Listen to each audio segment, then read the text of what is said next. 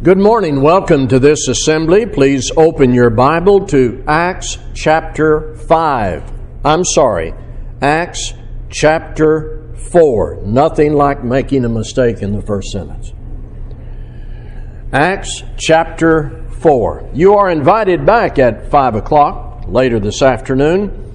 I'll be dealing with a statement made by the Apostle Paul in Romans chapter 1 about foolish men. Please visit our website, lhmcallen.org, and share that with your friends. Our studies in the Gospel of John continue on Wednesday nights and Sunday mornings. Brief audio podcasts based on the Gospel of John are available on our website and through various podcast platforms and providers. You can listen to that on your own phone or your computer device. Now this morning, I'm returning to a series. I'm delivering one Sunday morning a month this year. It's What Christians Do, based on the book of Acts. That's the title of the series. Here's where we've been. In January, attention was given to the phrase, in Acts 2:42, they devoted themselves to the apostles' teaching. In February, Christians stick together. They help each other and they form local groups. In March, how Christians help each other in terms of sharing in time of disaster and need. April, what it means to praise God in worship and with your life. In May, preaching the gospel. June was about rejoicing in the salvation God provides in Christ. Last month, Christians are to be full of good works. We're basing all of this on the book of Acts, and we're calling it What Christians Do. See, the book of Acts not only tells us what to do to be saved, it tells us what people who are saved do. So, as I read the book of Acts, I learn what I ought to be doing in my life as a Christian. You learn what you need to be doing to be a Christian, not just in a building or coming to a building, but to be a Christian in all your conduct, to be devoted to God wherever you are, inside and outside your life. Devoted to God. It's what Christians do. Now this morning, in Acts chapter 4, to get to our topic, I need to provide sufficient background. I need to set the stage. Peter and John are preaching the gospel in Jerusalem. This was after a lame beggar had been healed. That account is back in Acts chapter 3. But just as the Jewish leadership had rejected Jesus, they were now rejecting his apostles. The Jewish authorities were, as it says in verse 2, greatly annoyed because they were teaching the people and proclaiming in Jesus the resurrection from the dead. So, no freedom of speech in Jerusalem then. If the authorities didn't like your message in part or in whole, you were forbidden to deliver that message. So it says they arrested Peter and John and put them in custody overnight. It was already evening when they took them. However, the word Peter and John had delivered was already at work. Verse 4, many of those who had heard the word believed, and the number of the men came to be about 5,000. The next day, the Jerusalem authorities got together. Peter and John were called before the assembled leaders, and there was this inquiry. By what power or by what name do you do this, Peter and John? Peter was filled with the Holy Spirit to speak these words. I'm in Acts 4, verses 8 through 12. Then Peter, filled with the Holy Spirit, said to them, "Rulers of the people and elders, if we are being examined today concerning a good deed done to a crippled man, by what means this man has been healed, let it be known to all of you and to all the people of Israel that by the name of Jesus Christ of Nazareth, whom you crucified, whom God raised from the dead, by him this man is standing before you well. This Jesus is the stone that you rejected, the builders, which was become the cornerstone. And there is salvation in no one else, for there is no other name under heaven given among men by which we must be saved." Now, as I read that, Peter's response to the authorities, did you hear any apologizing? Any flattering diplomacy or political manipulation? Did you hear any compromise? No. With the courage of faith and the words the Spirit gave, Peter said, "What we do and what we preach is by the name of Jesus Christ of Nazareth, whom you crucified." And Peter added, "There is salvation in no one else. For there is no other name under heaven given among men by which we must be saved." The Jerusalem leaders were astonished, and they came to recognize that these men had been with Jesus, and they had nothing to say in opposition to the miracle, the healing that had occurred. They quickly decided to tell Peter and John to just shut up, please. Don't preach this message. But Peter and John answered them, "Whether it is right in the sight of God to listen to you rather than to God, you must judge. For we cannot but speak of what we have seen and heard." Further threatening was issued to Peter and John. Then they let them go because there was the people who believed. And the man who had been healed was there. So they let them go, but they were under orders. You are not to preach the gospel. Now, if you were there, I want you to imagine you're a new Christian, spending some time with Peter and John and the other disciples. It's become a very close family, but now the family is under threat. Peter and John come back where you and the others are, and someone says to you, "What do you think we ought to do?" Are there various options that would move through your mind? Let's pack up and leave town. Let's just quit. This is causing too much trouble. Let's go back into the religion of Judaism and the authorities will be favorably impressed. Let's attack the authorities with carnal weapons, mob tactics. Here's what they did. When they were released, this is verse 23 in Acts 4. When they were released, they went to their friends and reported what the chief priest and the elders had said to them.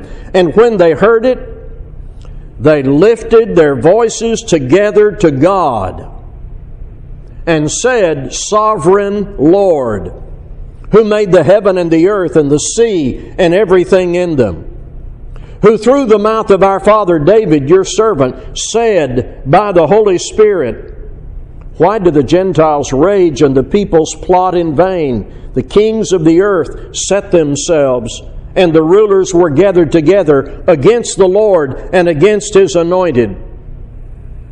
For truly in this city there were gathered together against your holy servant Jesus, whom you anointed, both Herod and Pontius Pilate, along with the Gentiles and the peoples of Israel, to do whatever your hand and your plan had predestined to take place.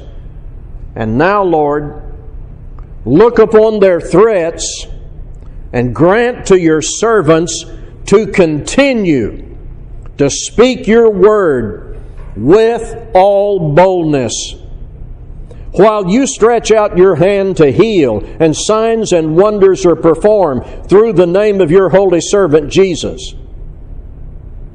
And when they had prayed, the place in which they were gathered together was shaken, and they were all filled with the Holy Spirit and continued to speak the word of God with boldness. There is no evidence that any of those typical options I brought up were even discussed. There was one option when Peter and John came back to the brethren. There was one option. We will lift our voices together to God. And you know what I'm going to say now. It's what Christians do. Continue preaching the gospel. Continue obeying Jesus Christ, even in crisis, even under threat. We lift our voices together to God through Jesus Christ. It's what Christians do. And what I'm going to call this episode in Acts 4 is a prayer meeting. And I want to highlight now 3 things about this for us to consider. We are in Acts chapter 4, talking about what Christians do under threat, under crisis. They acknowledged God's sovereignty. When we pray, I hope we do this. Speak to God and of God with words that express His greatness, His power, His sovereignty. Jesus gave us a good example. Hallowed be thy name. Paul wrote a prayer out in one of his epistles one time, and he said, "Thanks be to God, who always leads us in triumphal procession in Christ." A very good practice to develop better your prayer life is to read and study the prayers recorded in the Bible. Many of them are found in the Old Testament and the New Testament. And in those prayers, you will discover how people acknowledged the greatness of God. They spoke highly and immediately of the greatness of the one they were praying to. We need to address God with reverence, as these Christians did. They said, "Sovereign Lord, who made the heaven and the earth and the sea and everything in them." They acknowledged the Creator. When we pray, I hope we are not just turning in a list of wants and complaints. I hope it's not like we're ordering online from Amazon or filling out a requisition at work. We are speaking to God, the Creator, the Father of the Lord Jesus Christ, who made the heaven and the earth and the sea and everything in them. The fundamental truth about who God is, combined with fear and trembling, ought to have top place in our prayers. When under pressure or threat, we're not going to quickly tell God what to do and make demands impatiently. We're going to reverently and soberly approach the throne of grace with sincere and careful acknowledgement of who we're praying to. I tell you, it's what Christians do. They remembered what God had said. They took what they had learned before, and that became a part of their appeal to God. See, these people were familiar with the Word of God written in the Old Testament. And they knew God had spoken about these very assaults of hostility and opposition. They knew what had been written, for example, in the book of Psalms, chapter 2, and they quote part of that in their prayer. God had said this very thing would happen, but that He would overrule it for His purposes. By the Holy Spirit, through David, God had said that He knew there would be rage and plots against His people. It's worded this way: the kings of the earth set themselves, and the rulers gathered together against the Lord and His anointed. So these people who were with Peter and John in Jerusalem remembered that.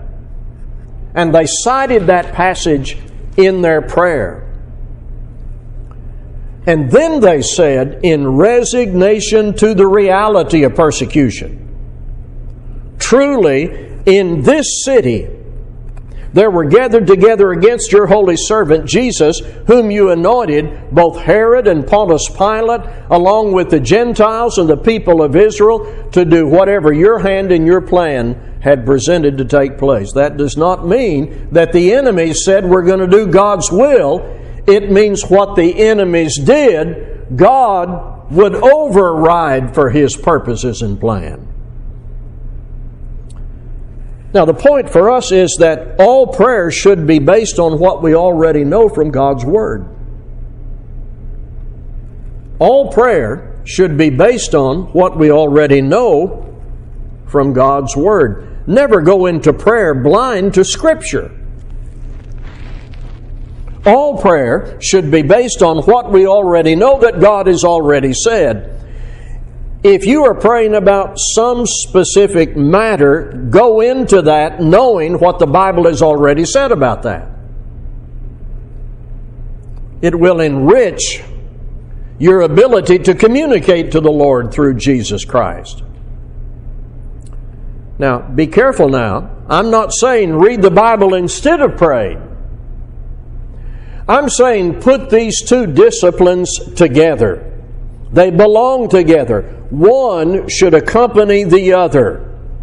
It's what Christians do. When we go into communication with God through Jesus Christ, we remember and base what we say to God on what we already know that we've read from His Word. That's one reason daily Bible reading enriches your practice of prayer. Because you're going to take what God has already said with you into your communication with Him. Number 3, their petition didn't concentrate on protection,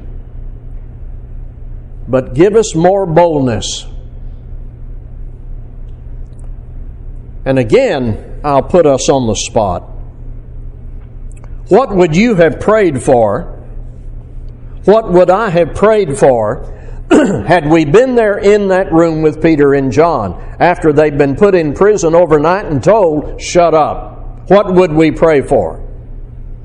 And you already know the Savior. You know what they did to Him. So what would your prayer sound like? Lord, please keep me safe from harm. I hope that door is locked and big enough to keep them out. I don't want to go to jail overnight where Peter and John were. They said the food wasn't good. And Lord, I don't want to mess up my routine. I've got things I've got to do tomorrow. Please, Lord, don't let them hurt me or take my house or take my money or in some way destroy the community and the neighborhood. Had we been among those Christians, would we have prayed for self, for protection? Would that have been primary? Keep our lives routine and convenient? Maybe even help us, Lord, to preach the gospel, but quietly. We don't want to upset anybody. Is that what our prayers would have sounded like? How much of our praying is largely a repeated formula of words that focuses on what we want now? Cliches. We've used over and over a list of what we want. Well, to use the same words you've used before is not wrong, and to ask for protection is not wrong. But what's primary? To tell God your heart's desire is not wrong, but what's primary? That's what we've got to get to. What must we continue to do even when we're tired and tempted and under pressure and there are not many people along with us? What must we continue to do? And now, Lord, look upon their threats and grant to your servants to continue to speak your word with all boldness. That's what they wanted. Help us communicate with even more boldness the message that's getting us into trouble. And to the world, this doesn't make sense. Worldly wisdom is, if you're saying something that gets you into trouble, shut up. To the world, the disposition of the Christian doesn't make sense. To ask the Lord to give you boldness to do the very thing you've been told not to do. But this is what Christians do. In time of opposition, facing threats and persecution or whatever it might be, we don't want to stop preaching the gospel. We don't want to stop living lives devoted to the Lord. We don't want to go back where we were in sin, away from the Lord's work. We want to do more than we've done before. More opportunities, more workers, more boldness, because we are not ashamed of the gospel of Christ. And we know there will be opposition because the Lord has already said there will be. We know we'll be under threat, but under threat we're not just going to pray for a strong lock on the door. We're not going to hide or quit. It was written in poetic form by Hugh Stowell. From every stormy wind that blows, from every swelling tide of woes, there is a calm, a sure retreat, 'tis found beneath the mercy seat. Lord, help us to keep preaching and living your word. Now, there's an epilogue I need to add. You come to the end of this paragraph we've studied today, and you come to verse 31, and you may wonder, how did these people, what happened next? I'm not going to leave you with a cliffhanger. What happened next? How did these people survive? We certainly believe God took care of them in response to their prayer, but how did He do that? Did He drop a stronger door out of heaven? Did He drop manna from heaven? How did these threatened people survive? Just keep reading. Now, the full number of those who believed were of one heart and soul. And no one said that any of the things that belonged to him was his own, but they had everything in common. And with great power, the apostles were giving their testimony to the resurrection of the Lord Jesus, and great grace was upon them all. There was not a needy person among them. For as many as were owners of lands and houses sold them and brought the proceeds of what was sold and laid them at the apostles' feet, and it was distributed to each as any had need. Thus Joseph, who was also called by the apostles Barnabas, which means son of encouragement, a Levite, a native of Cyprus, sold a field that belonged to him and brought the money and laid it at the apostles' feet.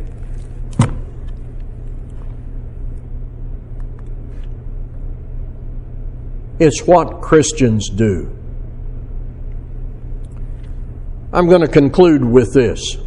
If you are not a Christian, this is the activity of faith in Christ that you need to personally embrace. And you do that by obeying the gospel. If you recognize that God is above all and the Bible is His Word, Christ is the Son of God, sin is man's problem, you can be redeemed by the blood. The apostles taught this is what you do to begin this way of life. Hearing the gospel, you believe in Christ, repenting of your sin, confessing your faith, you were baptized into Christ to live faithfully and to be the kind of people these kind of people were. It's what Christians do. If you need to become one, please come forward as we stand to sing.